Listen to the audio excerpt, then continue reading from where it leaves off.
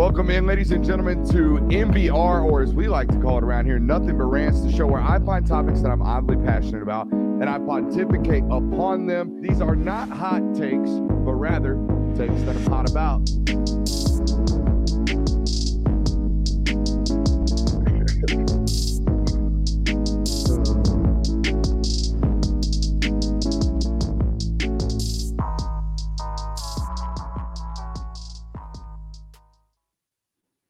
What is up, ladies and gentlemen? Welcome in on a beautiful Monday evening live, as promised to be, at 9 p.m. here on the channel. Make sure you're hitting that thumbs up button and engaging in the chat as per usual.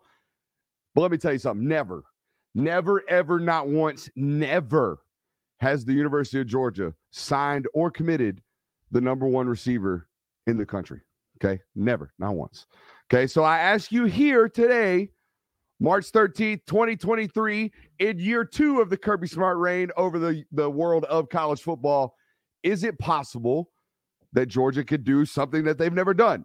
Can Georgia truly, do they have a shot at Jeremiah Smith, the number one overall receiver in the 2024 class, and a five-star of all five stars? Do they have a legitimate chance? And if not, to flip him from Ohio State? And if not, why? Right? Do they have a legitimate chance of, a lot of people in this chat and a lot of people in this conversation will say, Brooks, does Georgia have a legitimate chance of signing any elite, top-end, five-star caliber wide receivers? And yes, we drew you in with Jeremiah Smith, and we will talk about Jeremiah Smith today. But today's discussion is much more grand. It's much more macro. It's much more large scale, right? The University of Georgia has had a consistent issue at signing five stars, right? So here we are, March, 9 months roughly till National Signing Day, fresh off of two national titles in a row. Georgia has a chance, or possibly a chance, rather, at something that they've never done. And he was on campus this weekend, and that's all great. And as the recruitment continues, and we've given you some intel over on patreon.com/Brooks Austin on it in terms of whether or not there's some return visits, and there will be eventually. But you're going to face some serious counter recruitment measures because you're the University of Georgia and this is the number one receiver in all of America. You're probably already thinking about it. Georgia doesn't develop wide receivers, right? Georgia hasn't had a 1,000-yard receiver since before Jeremiah Smith was born. Shouts out Terrence Edwards. Georgia hasn't had a first-round draft pick at the receiver position since 2011 when A.J. Green was selected by the Cincinnati Bengals. He just retired, guys. Y'all haven't had an elite wide receiver come out of the University of Georgia, okay, in a while. Okay, and you've heard all of these things and all of the reasons why Georgia shouldn't win position battles like this or recruitment battles like this. And here's what I'm here to tell not only you, but probably, five stars moving forward. And I believe this will probably be the pitch.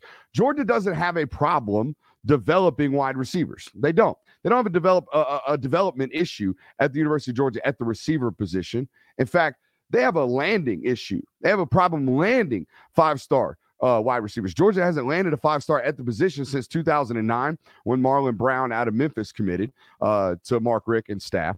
Georgia isn't the place where top talents go to die. It's just a place where they just don't go there, right? Kirby Smart has landed 33 five-stars since 2017. Since he took over and had his first full class, he has landed 33 five-stars. Not one of them at the wide receiver position. It's almost statistically impossible to even think about that, right? By the way, it's not a 100% problem that's 100% Georgia's, right?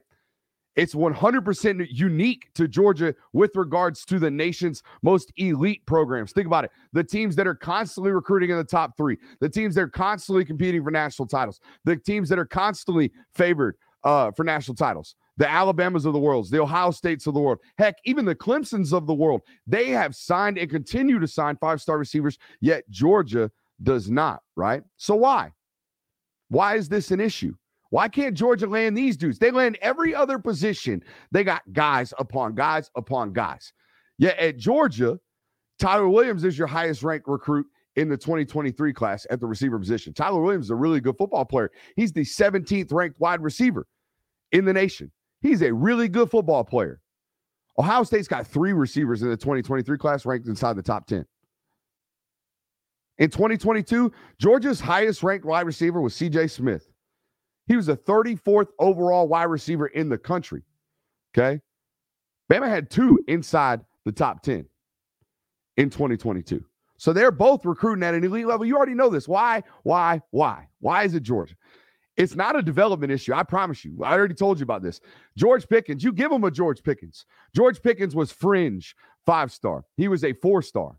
Okay. He was like the number 4 overall receiver in that class somehow. That was the Jaden Hazelwood class. And we'll get to him in a second. Okay. But you give him a George Pickens. You give him an elite receiver or a borderline 5-star. He will turn him into a borderline first-round draft pick pending an injury. George Pickens doesn't get hurt. George Pickens is a first-round draft pick coming out of the University of Georgia. So this theory that Georgia can't take talented receivers and allow them to produce, allow them to develop, and go off into the league to be successful, it's just fugazi. It just does not exist, right? Again, you give Kirby Smart George Pickens, he turns out what would have been a first-round draft pick. So what is it about these 5-stars? Why don't they come to Georgia? I will tell you one thing. It's a little bit about proximity. This state just does not, it doesn't produce them yet. I don't know why I stumbled over that.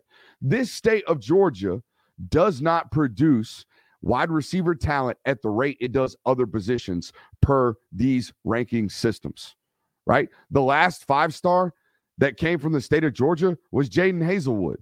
And I don't know what the reporting was about Jaden Hazelwood when it was around, right? That after his signing class, that was my first kind of year on the beat covering recruiting. George Pickens was already enrolled by the time I was covering the University of Georgia. So I wasn't here. I don't know what people were writing about. I only know what happened upon retrospect. And I'm going to tell you right now, you didn't miss Jaden Hazelwood.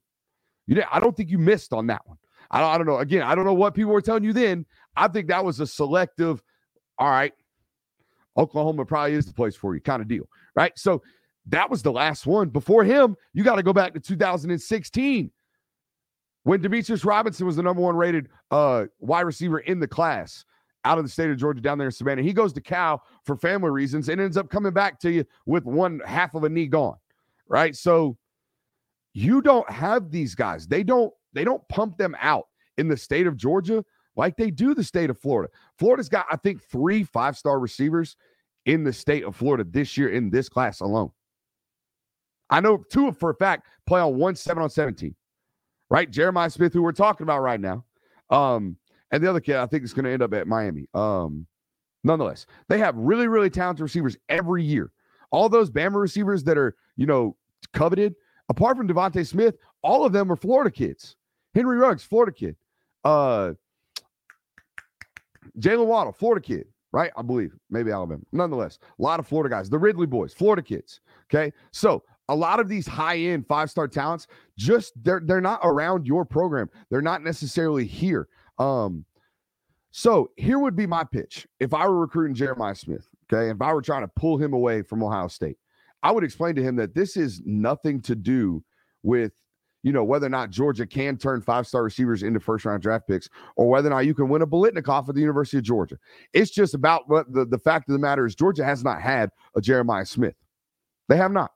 They've never landed. Literally, they never have. They have never landed a Jeremiah Smith in their life. So would their offense ever look like that? No.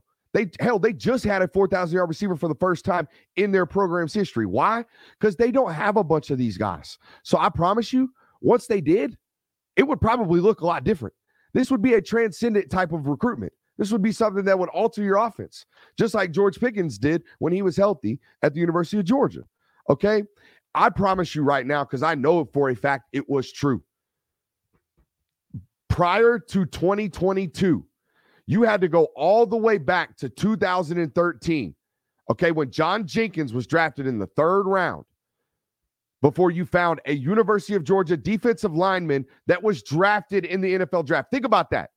The University of Georgia, who now is known for defensive line you think about it. It's connected. They have 4 first-rounders in the last 18 months. That's what it's going to be.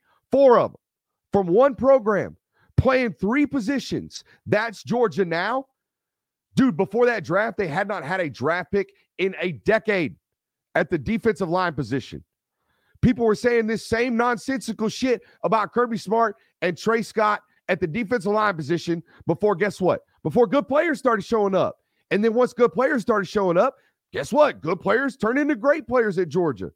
So just find great players. It sounds simple, but I promise you, like 6-7 months, a year ago, before Brian McClendon was like fully hired at the wide receiver position, coaching job, you weren't even really getting into these rooms. Like you weren't even getting your foot in the door. I don't know if you're going to fully knock this door down because Brian Hartline has a lock on Jeremiah Smith, as he should. He has proof of concept. But I'm telling you right now, it's going to take like one or two of these to decide that both of we. Hey, you know what? We're going. Similar to what happened in the transfer portal this year. Maybe that's the start of it, right? Ra Thomas, Dominic Lovick, two individuals decided, hey, Georgia's the launch pad for me. Georgia is. That's a key sign. Two of the nation's best transfer portal guys. Now, here's the next step. The first time one of these wide receiver talents decides that, hey, man, like, Georgia's going to be my launch pad. They just need a me. It's going to roll. It's just going to roll because, again, good players at Georgia turn into great players, period, point blank. Welcome into tonight's show. We got a loaded one for you. We're going to do some stock watch tonight. We play a lot of different roles here. We got Coach Brooks. We got some coach-isms later. We got some Kirby Smart-isms. We got some Kirby-isms that we're going to drop. A Kirby-ism that I made up on the fly today that I think we're going to find out if he watches the show because this is so him. Honest to God, like we need to find out. We need to get it in front of him because I think he's going to love it. He might plaster it on the damn walls of the building. That's how good this Kirbyism is that we're going to deliver to you later. But we're going to get into some stock watch heading into spring practice just here in a minute. But to put a bow on the Jeremiah Smith conversation, we didn't even get into Dylan Raiola.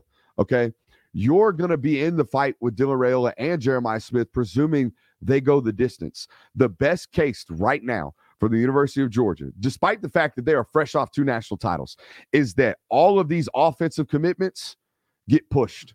Okay, you don't want none of these 5-star football players, top 10, top 11, top 12, top 15 football players tying the bow on their recruitment right now. None of them, because it probably ain't going to be you because the ground has not settled beneath your changes yet. Just like Alabama, the same could be true for Alabama and their offensive talents and offensive recruiting targets, I would imagine. All right? The ground needs to settle a little bit. Don't be rushing kids to pop commitments, Georgia fans. Y'all don't want that smoke right now. All right? Wait for things to develop, as you do every year, by the way.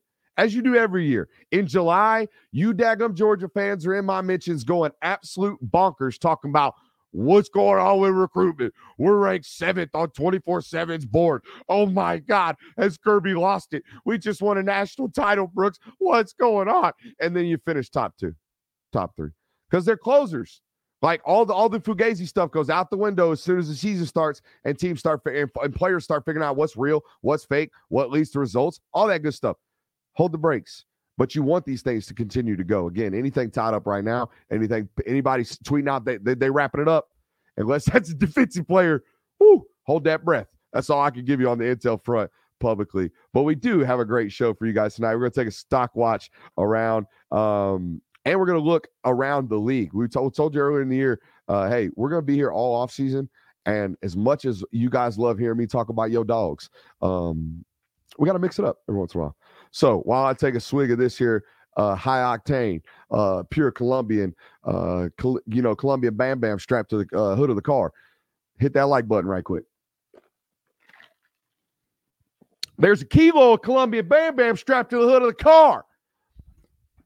You got hair on your peaches or what?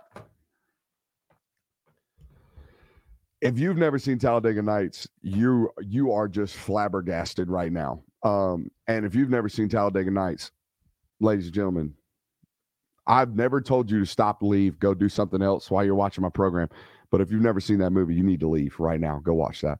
Let's get after this stock watch. Tomorrow starts spring practice. You know that? I think y'all definitely know that because you're Georgia fans. But tomorrow starts spring practice, and it's the worst day of the world for offensive linemen. You're in helmets. Everybody's playing full speed, and you don't get to all that good stuff. It's not fun for you. Everyone else gets to be like, yay, football's back. Offensive linemen are like, awesome. I have face mask prints on my left tit for like a week now. Thanks, Warren Brinson. Thanks, Bear Alexander. Oh, man, my forearm looks like the Predator absolutely just clawed my shit off. Thanks, Christian Miller. Right? That's what tomorrow is for offensive linemen. Nonetheless, it is the start of spring practice, and all that comes with that is just a tremendous amount of stress. I'm going to peel the curtain back for you as a football player. Okay. Not that I played at this level, not that I ever had these types of expectations, but I understand what spring practice feels like. And in fact, on the Division II level that I played at, it's even a higher rate. So let me explain this to you from a Division II level so you can understand the stakes. And it's very similar to this now on college level because of the NIL budget. And you'll understand what I mean by that when I get done with this. But on the Division II level, at the end of every single spring, you have to sit down with your football coach and basically establish what your percentage scholarship is going to be that fall. Okay, because on the Division II level, there's only 35 scholarships. It's not 85, right? So you have 150 guys on the roster. That's balancing out the budget for 35 scholarships total. So literally, your contract value is on the line during those 15 practices. That's what that shit is on D2 level. That's what that feels like. That's the pressure that 18 to 22-year-olds are dealing with. So I've always said this during camp and during spring. For the love of God, I don't know why you're watching, but if you are a significant other, girlfriend, mom, dad, brother, sister, don't care. If you know a football player, don't do nothing but pray for that brother right now and leave him the hell alone because he's growing through it. All right, for the next month and a half, that dude going through it. Don't text him. Don't call him. If he needs you, he going to pick it up. Nonetheless, leave him alone. All right, because it is extremely stressful, intense, and highly, highly, highly competitive. All right. Even more so now on the Division I level. Used to it'd be kick your feet up, everybody. Now it's, hey, we finna find out what that NIL salary budget finna look like this fall. Throw them helmets out. We finna find out which one of y'all hit that portal window in March. Throw them helmets out. That's what spring practice is now in college football. So we gonna rattle off some names of some folks that got some really, really pivotal practices coming up. All right. This is the definition of stock watch. All right. If you were to spend a quarter of the fiscal year, right, 1/4 of it, and you were to evaluate a company, that's what this is right now. Except at the end of the quarter, for some of these guys, we finna find out whether or not we buying, selling, holding, trading, cutting losses, cutting bait, doing all that stuff. All right. Not that I was a finance major, but you get what I'm saying. That is what is on the line, literally, for a lot of these football players that we're about to talk about, starting with Marcus Orsemy-Jacksaint. Look, I know Ra Thomas transferred in, but Marcus and to some extent Dylan Bell, but not really. Marcus is the only returning football player at the X position that has any type of history at the X position or any type of rapport with his quarterback Carson Beck. If Marcus Orsemy-Jacksaint cannot hold on to the X position and make that his over the next 15 days, over the next 15 football practices, I don't know when. I don't know when Marcus Orsemy-Jacksaint will hold the X position at Georgia and make it his. So that's what's on the line for him because, again, you got a guy in Ra Thomas. Yeah, he's an SEC vet, but he's had 2 months in this system, okay? And a lot of that, he was dealing with some stuff. So you should have a firm hold on what is a position that you have a lead on. And by the way, decided to come back. It's been an up and down, like this 3-star is really gonna beat me out, AD Mitchell. And come to find out he don't really like practice that hard. And all it took was a national title catch for this guy to start turning into whatever it turned into. And then boom, he ends up at Texas. And now it's my spot. Okay. But here comes this Ra Thomas guy. Massive 15 practices for Marcus Orsemy-Jacksaint at the X position. Because Lord knows they need one. They need a guy to become a guy at that position. Okay. So big week coming up, big month coming up for MRJ right there. Another name, and I'm gonna use his name because I know he responds well to this. He don't mind. I'm not gonna get some DM or some block on Twitter when I say this. It's all of them, but it's him in particular. Christian Miller, massive spring. Okay. Bear Alexander did what he did last year. Took him about 8 weeks, or not even that. Took him about 7 weeks to catch up from what the lead Kristen had on him during the spring. Remember, because Bear Alexander last year, this time of year, was going through some, a shoulder surgery, so he didn't get to partake in spring. Kristen did well, okay, continued to do well during the summer, had a lead on him going into camp. As soon as them pads came on, 99 started doing what 99 did and what it looks like 99 is going to continue to do, which brings us to the rest of the room. Again, I said this could be all of them. This is you, Sean Washington. This is you, even you, Warren Brinton. This is you, Zion Logue. This is all you guys that are in around this position. This is you, Jordan Hall. Okay. History shows us that there is a guy at the 3 tech position at Georgia, whether it be Devontae Wyatt and Jalen Carter. And then there is the next guy that is in line waiting for the guy to finish his line of duty, right? Devontae Wyatt had Jalen Carter. Jalen Carter had a combination of Warren Brinson and Bear Alexander. So whoever starts at that 3 tech position this year, whether it be Warren Brinson because he's the vet or whether it be Bear Alexander, somebody better be ready to roll strong at that number 2 spot. And it is show up time for a lot of football players at this position, okay, at that 3 technique position. We can talk about nose tackle a little later, but I don't think nose tackle is even up for debate. Nazir Stackhouse is going to play as many or more of those nose tackle reps than Jordan Davis ever did. Okay, 1st and 2nd down, 78 is on the field. 3rd and long, he is off. The rest of the time, Stack's got that job. At 3 tech, however, got a big spring, got a massive spring for a lot of really, really talented high-end football players. Take a swig of this here, go to juice. I don't know about you guys, but I feel like we are way better. It's probably not good for my heart. It's definitely not good for my heart. I am way better when I'm just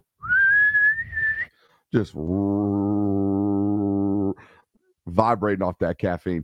You notice the great opportunity. Let's just stop. Hard stop right here. Great opportunity. Chandler Harms for Brooks's random thought of the day. Trying to get myself back in the gym. You know, it's off season, it's work on me season, it's up to some season, it's all them seasons. Okay. We are constantly chasing a better version of ourselves. That's the new mission every single day. We're trying to get better, right? You can feel free to join me in this. Just try to get better every single day. That's it. I'm just working. And what I'm working at now is going to the gym every day, hitting the sauna every day, doing my things every day, my daily wellness routines, if you will. Not 75 hard, not trying to commit to one thing and not some strict diet, just daily, waking up every day, trying to be better about myself. So and saying that, I'm finna judge the hell out of some people that's at my gym. I hope none of them watch the show. Look, here's the deal, young men. All right, if you go to the gym with your girlfriend, you do not have to claim your territory, bro. You don't have to do straight leg RDLs with her and do the glute and the boots workouts just so you can literally like lift your leg and pee on your girlfriend while you're working out so everybody knows she's hers. When she's done with her rep, young man, 23-year-old testosterone filled, 19-year-old testosterone filled, however old you are, young person, you do not have to go stick your tongue in your girlfriend's mouth when she gets done doing her set. Bro, we get it. She's your girlfriend. You like, whoa, I see way too much of it. What just today? I see way too many young men going to the gym with their girlfriend. Either let her work out by herself and have the confidence to do that, or just stay away. Bro, I saw one guy, she was doing RDLs and he was doing curls right behind her. I'm talking toes to heels, homie.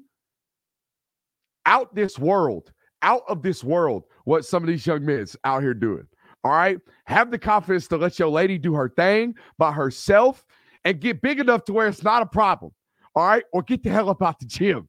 My God. Woo. I saw one couple. I mean, they better have sex. I mean, right in the gym. Just trying to do forearms, cuz.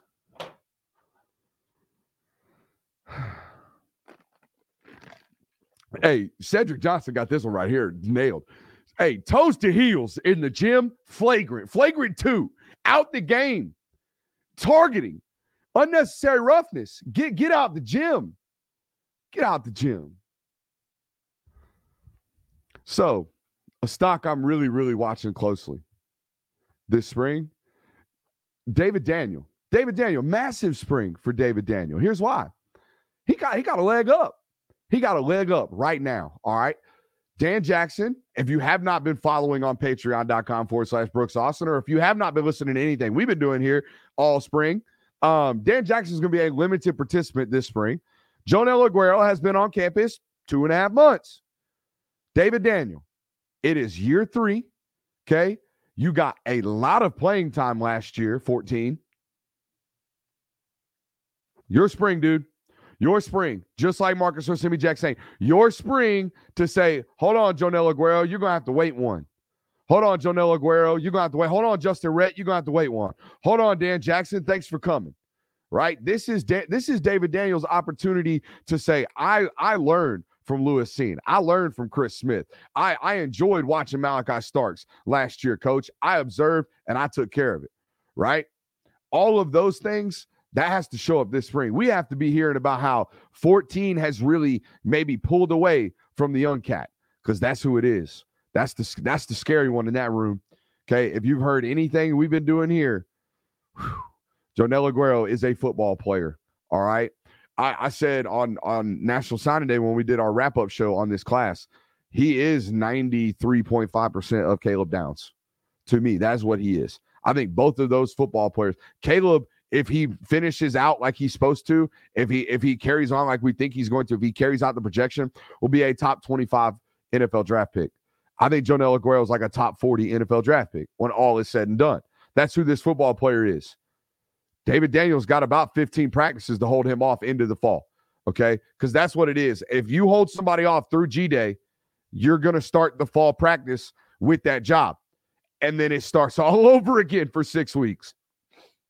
So good luck there, right? But this is a massive, massive spring for 14 from a, hey, are you going to hold this dude off standpoint? I think that's kind of our theme here. I mean, apart from the defensive tackle position, they didn't hold Bear Alexander off. It's already over with, right? He already surpassed some of those guys that had a lead on him. That's how you know I've had too much caffeine. My head starts itching. My hair is standing up. Anyways, the same could be said about the jack position, okay, as some of these other positions. It's an older guy who's maybe not as talented as the other guys, trying to hold off young guys like Chaz Chambliss. Chaz Chambliss, I'm telling you right now, will not mess up a single play or assignment all spring long. He will not. But he might not make a single flash play that is a non-targeting football play, okay? He might not make a single, holy hell, how 32 do that? Play in all the 15 scrimmages, all 15 practices, all 15 team periods. But he's going to be in the right place at the right time when he's supposed to be, when he's asked to be, all that good stuff, okay? But, guys, y'all know who he's holding off. Chaz Chambliss is like 6'3", 245 pounds. He's probably a 4.85 runner, okay? Maybe. He's not one of these super twitched up, high-end 1% athletes. He is a 1% worker. He works like nobody else on this planet. The rest of these people are not from this planet. Marvin Jones at 6'6", 245 pounds is not from this planet. Samuel Mpemba at 6'3.5", 245 pounds at the ability to play at 2% incline is not from this planet. Damon Wilson at 6'6", 230 pounds with an elite get off. Probably going to go to the combine, run sub 165 in the 10-yard split. Not from this planet. Darius Smith, 6'6", 230 pounds, ran sub 44 seconds sub 48 seconds in the 400 in high school. Not from this planet. Okay? It's a big spring for Chaz Chambliss.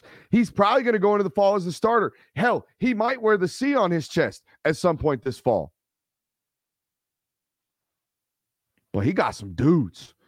This might not be about, are we watching Chaz's stock? Because I know who Chaz Chambliss is. I do. The stock we need to watch is them other dudes. Because that is the definition of, hey, this might be the next hot stock. This might be the next daggum Dogecoin you take to the moon, homie. And it's not going to crash, okay, because these stocks are solid, right? This might be the next Fortune 500 company that he's got to try to hold off. So good luck to 32 this spring. I'll be honest with you. I don't know him man to man. I've ran up on him in a post-game press conference in a locker room setting. He is as intimidating as you would imagine him to be. I was talking to a listener the other day. He's not a listener, he's a friend, but apparently his wife like ran up on the television, was like, oh, he's not as big as he's not as muscular as what the phrase was. So she was calling me fat. He's not as muscular as I thought he might be. So for those of you who don't know, not to give you my credits, but heights, weights, if I give you my stats, I'm 6'1", some would say 6'1.5" on a good day, okay, 270. All right, I am a rather big man, all right, from American standards. Chaz Chambliss about made me wet myself first time in a locker room setting. He was in a knee brace after the SEC championship game. I think I think he got hurt at the end of that game against LSU.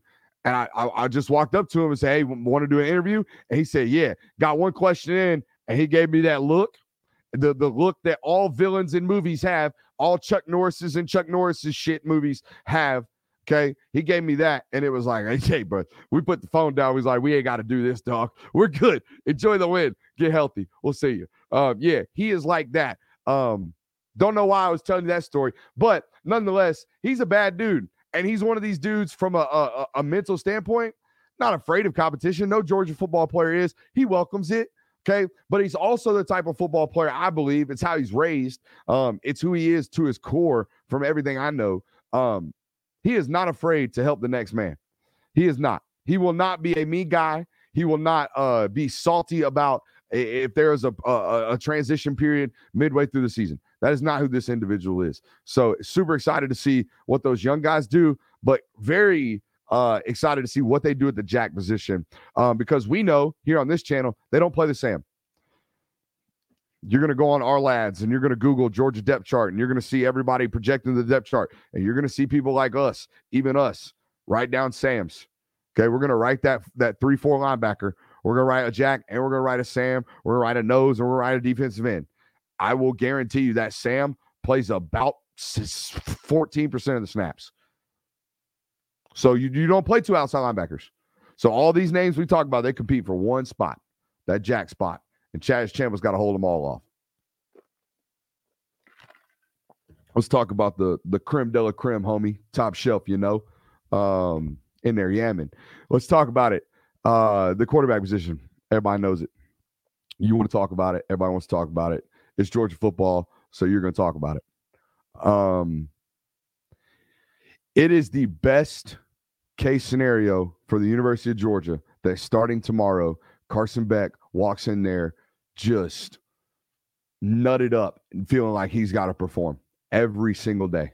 And the only way that is going to happen is if Brock Vandagriff and Gunnar Stockton perform. Okay, so this spring practice, the quarterback position, which if you've listened to anything, again, I know I keep saying that, but we are at the point now where it's go time. All right, we've talked a lot about this over the last month that we've been doing 3 shows a week. Okay, it's go time. And we've told you, we think Carson Beck's got a noticeable lead on this quarterback, quote unquote, battle. In fact, we've gone on to tell you, we don't even think there is a battle. So here's what we're telling you. I told you I was going to give you a Kirbyism today. I did. Competition breeds success. Complacency breeds regress. I said that tremendously. Competition breeds success. Complacency breeds regress. Okay? In other words, it's another way to say it. All these same shit all these other coaches say. I need my quarterbacks to feel like they got to compete every single day, like everybody else. Competition breeds excellency in college football.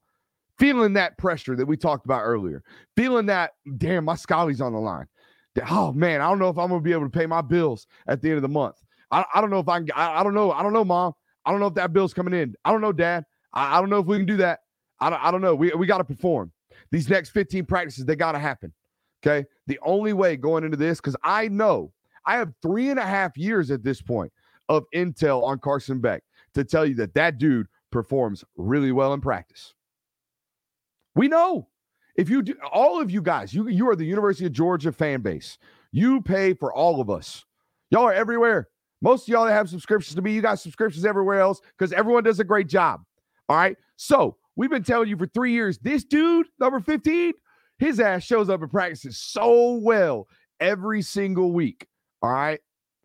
the best case scenario is that the other two dudes do the same exact thing this spring. That all you hear is great news about number 2 and number 3 quarterback. That they're pushing him. That it's clear that Carson's the one. He's taking most of the ones reps. But damn, when those other two guys get in there, all the future looks bright, right? I told you, and I closed the quarterback discussion the other day in one of these shows with basically telling you like that y'all need to stop looking through the current one for the next one and enjoying the current one and hoping that the next one waits his turn, right? I don't know if it's your human nature. I don't know what it is, but something about I don't know other fan bases, but something about this fan base.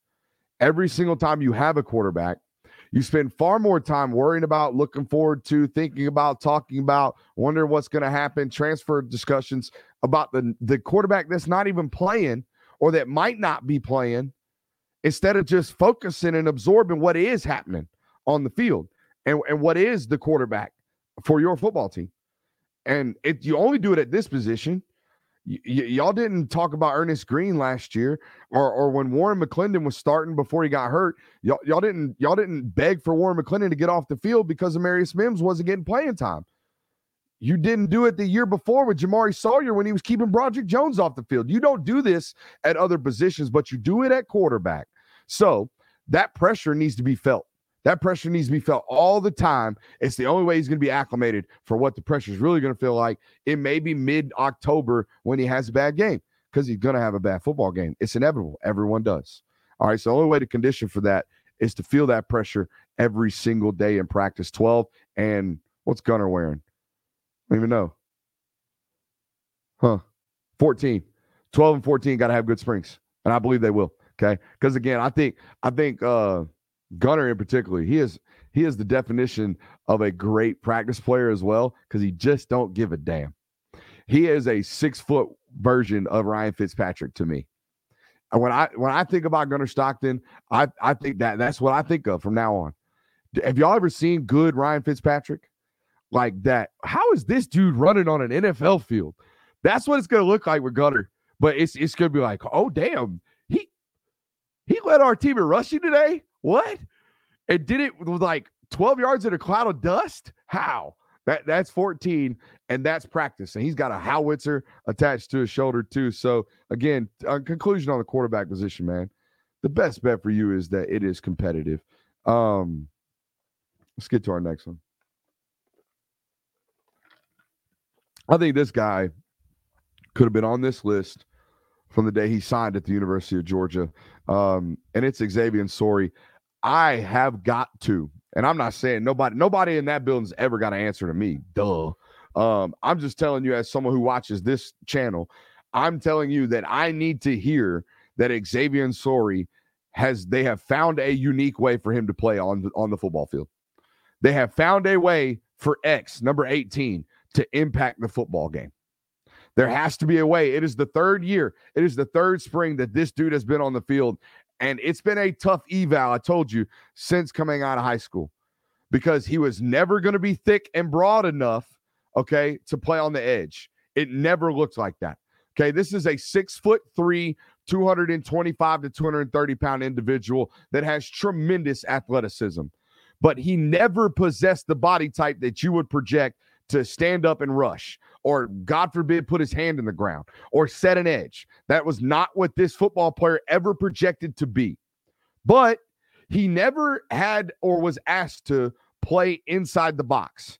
And if you know anything about football, once you get inside them tackles, man, the view is it's so much different. You feel condensed, man. It's called a box for a reason. Like you're tight.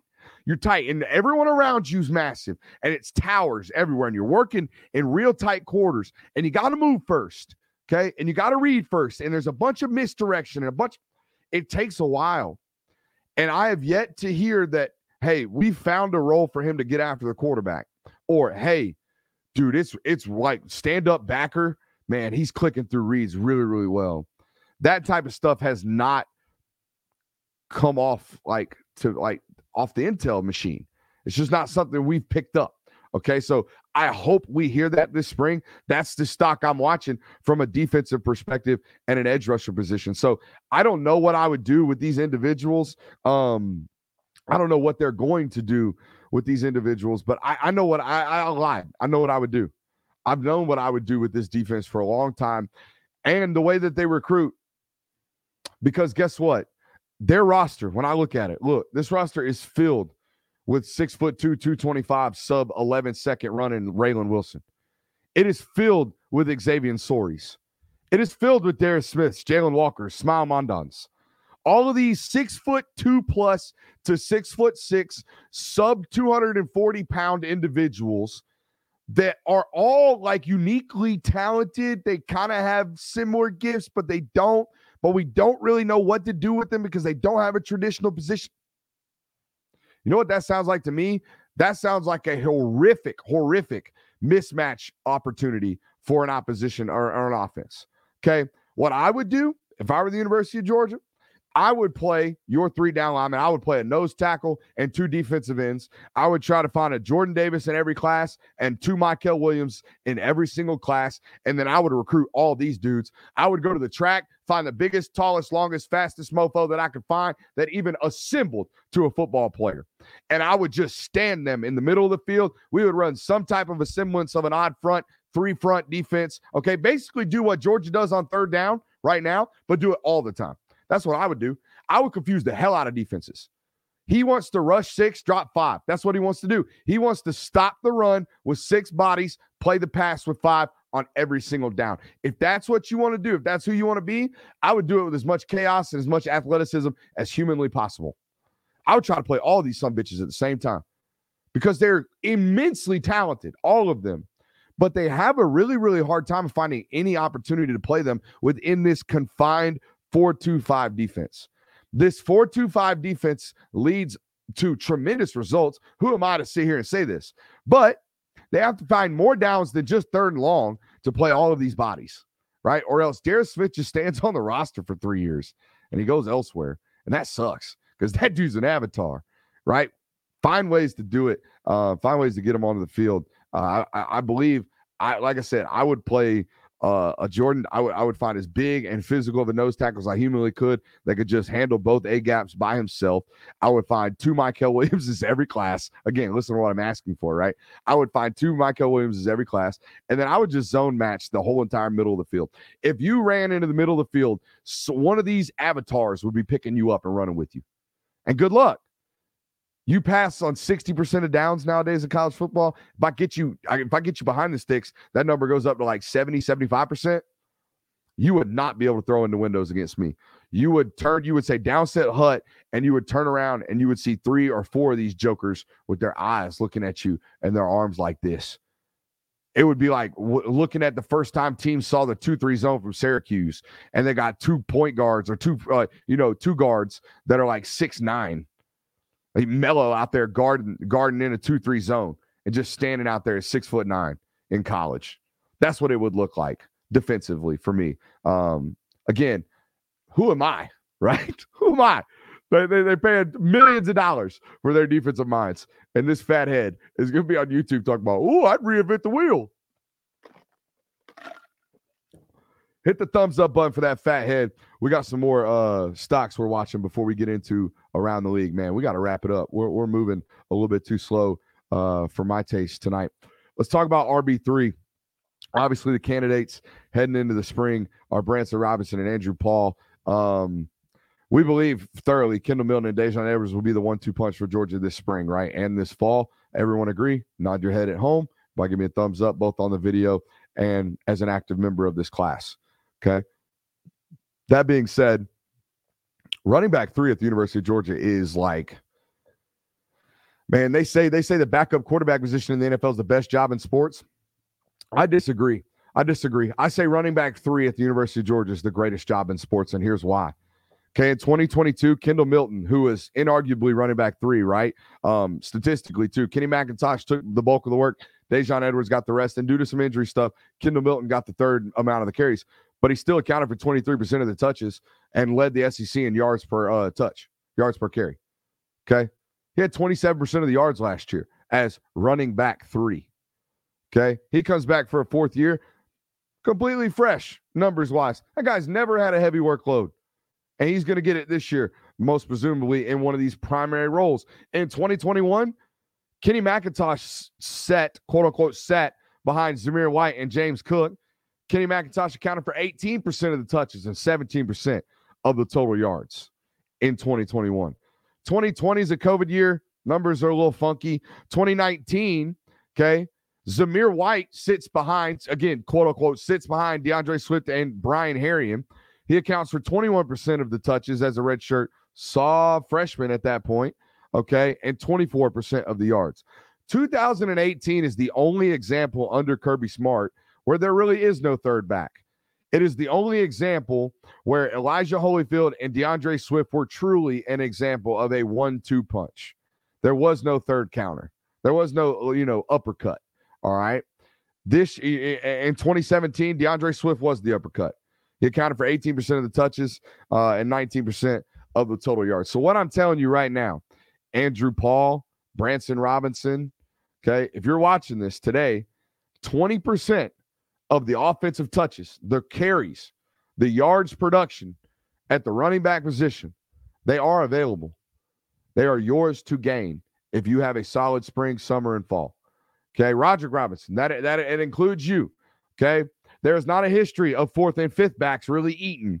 Okay, this past year is probably the only one that you have where Branson Robinson ripped off a couple long stretches and y'all beat the hell out of enough football teams where the fourth back could get in there and get some run. Oh, and by the way, Kendall was hurt some too, so Branson got some run there in like the Auburn game and the Vandy game, insto facto. Nonetheless, there's about 20% of touches available this spring for you to earn and really put your notch and kind of like pencil your name in. I'm going to carry about 300 yards this year. I'm going to get about 30 touches. Those are mine. Thank you, sir. May I have another? All right, that's up for grabs this spring. We told you a couple weeks ago that we're going to do a look around segment every week. I know y'all love the University of Georgia. Y'all do. Okay, everybody's here to listen to me gallivant and rant about the University of Georgia and Georgia football. But we can only talk dogs so much. I believe my good friend Jamie Goodman, Goodman, would probably tell you that no such thing. Fugazi Brooks, there's no such thing as too much Georgia talk. We're going to buck that trend for the next 10, 15 minutes, and we're going to talk a little bit about Florida. And you know what, Jamie? You don't have to leave. You know what, Dog fan 5967 in the YouTube chat, you don't got to leave. You know why? Because you're going to love this segment. This is me with the rainy clouds over the Billy Napier boys down there in Gainesville, Florida. This ain't going to be great if you're a Gator fan. If you're a Gator fan and somehow you found this ain't going to be good.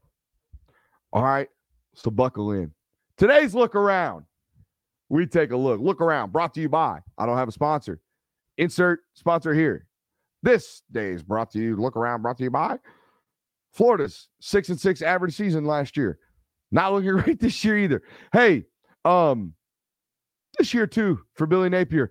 And I would say, hey, might be year two. I mean, if you really think about it, the last few things this Florida fan base remembers about what it is Billy Napier is bringing to the table for these Florida Gators is a 30-point drubbing to the Beavers, to Oregon State, fam, in the Las Vegas Bowl.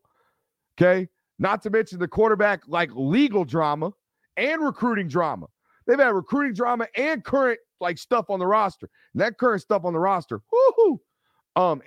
By the way, I don't know if y'all know this, but they went 6-6 last year with a quarterback that might be going number one overall. The dude's going to be the number one draft pick potentially in the NFL draft. And Billy Napier and the Florida Gators went 6-6. What? Not great. Not great. Oh, and by the way, they didn't win with that guy, but they got Graham Mertz. Graham Mertz. Wisconsin ran Graham Mertz out of town, folks. Come on. It ain't looking great down there for Billy Bags Napier. All right. Look, there are growing pains. There are 100% growing pains in any coaching regime, right? But if you have to ask, I mean, Florida's odds, have they vastly improved in year two? Right? Look at this schedule, guys. It's not great. Graham Mertz walks in, roster kind of in flux. It's not looking great. Quarterback position not looking great. Backup quarterback position looking even worse. Okay. But hey, week 1, you travel to Utah. That's a really good football team that you eked out a win because your number 1 overall draft pick was being superhuman. You eked out a win against that Utah team. You go travel to them. Good luck, week 1 right there. Oh, and then you host Tennessee, who's obviously rolling under hype. We gave you that look around earlier in the year, or earlier in the spring. You got at Kentucky. You host Vanderbilt, which obviously under Billy Napier is not a shoe-in. Pun intended. It is not a shoe-in win for the Florida Gators. Okay? And then you're at South Carolina. That's 6 of your first 8 games. That sounds really tough, right? Guys, that's the easy portion of Florida's schedule in 2023. That's the easy 8 games. That's the easy 8-game stretch. In the back end of their schedule, they have to play Florida State, Georgia, and LSU in 3 of their last 5. Not good. Not good for Florida moving in. Now you'll say, Brooks, hey, it takes longer than 2 years to rebuild. And I will tell you right now, you have not been listening to this program. You have not. We live strictly on a year 3 principle on this program. If you do not have things rotated around within 3 calendar cycles, yo ass is grass. It is not going to be successful in modern college football. There are slim to none examples of such. So, entering year 2, okay, with that schedule, okay, and the fact that Kirby Smart turned it around year 2, Josh Heupel turned it around year 2. Look at what Shane Beamer's done in just 2 years at South Carolina. Okay, there's precedence in your division, not your conference. If we want to go conference, look what Brian Kelly did with LSU this year. It was a walking zombie. He got to the SEC championship game. So there's 4 examples of the last 4 coaching hires in your conference. Billy Napier, buddy, if there aren't results this year, if there aren't clear signs that it's turning around at Florida, you will be gone, I would imagine. That seat will get extremely hot down there. Okay, it has definitely shown me something. So the question is, what's going to be an improvement that gives the Florida fans some type of hope in this season? Does it look like an 8-4 season? Does it look like a 9-3 season? Are those records even attainable with what we know about their roster and their schedule? I would tell you no. But here's the scariest part for me. Okay, I'm a read the tea leaves guy. Okay, I like to scan the surface and see what I can look at, and then start to peel that top layer off and look at that topsoil. See if that foundation is any somewhat sustainable. And here's what I'll tell you right now. They had a tight ends coach bolt from this coaching staff after 1 season.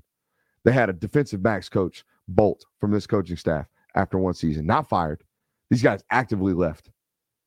They had one of their keynote assistants, a guy that had worked to get his way into college football, and Kareem Reed. He came back to high school football here in the state of Georgia. He's coaching at McEachern High School. He's head coach. They had another off-field analyst do the same thing. They got guys bolting from that staff, bolting from that roster. The guys that jumped on the ship a year ago, a ship that everybody in national media was telling you, hey, Billy Baggs, right? Look what he's doing on the trail. NIL. Look at all this. The Gator Collective. There was so much hype and anticipation. They got the biggest staff in college football. Look at all these recruiting staffers.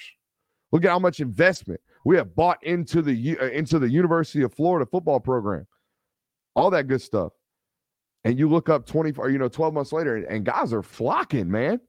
Folks are leaving, actively leaving. And not even for like better jobs. People taking lateral jobs. That is never a sign. That is never a, whoo, it's looking great. No. So there you go. That's a look around at Florida. And that is our show for the evening. I appreciate you guys for being here. We will be back tomorrow. Tomorrow's going to be a lot of pro day preview. Okay. Might give you some tea leaves off of what we found out from practice tomorrow. But I'm going to tell you right now, don't be overhyping the practice notes tomorrow. I know some of you writers are watching me right now because you do. Don't be overhyping tomorrow's practice because you don't know football if you do. It's helmets. Okay. If you aren't talking about one-on-ones with receivers and DBs or ball placement with quarterbacks, you ain't see shit. and neither did your sources. Okay. Talk to me when them pads come on, cuzzo. We'll see you later. Love you. Hit that like button on your way out.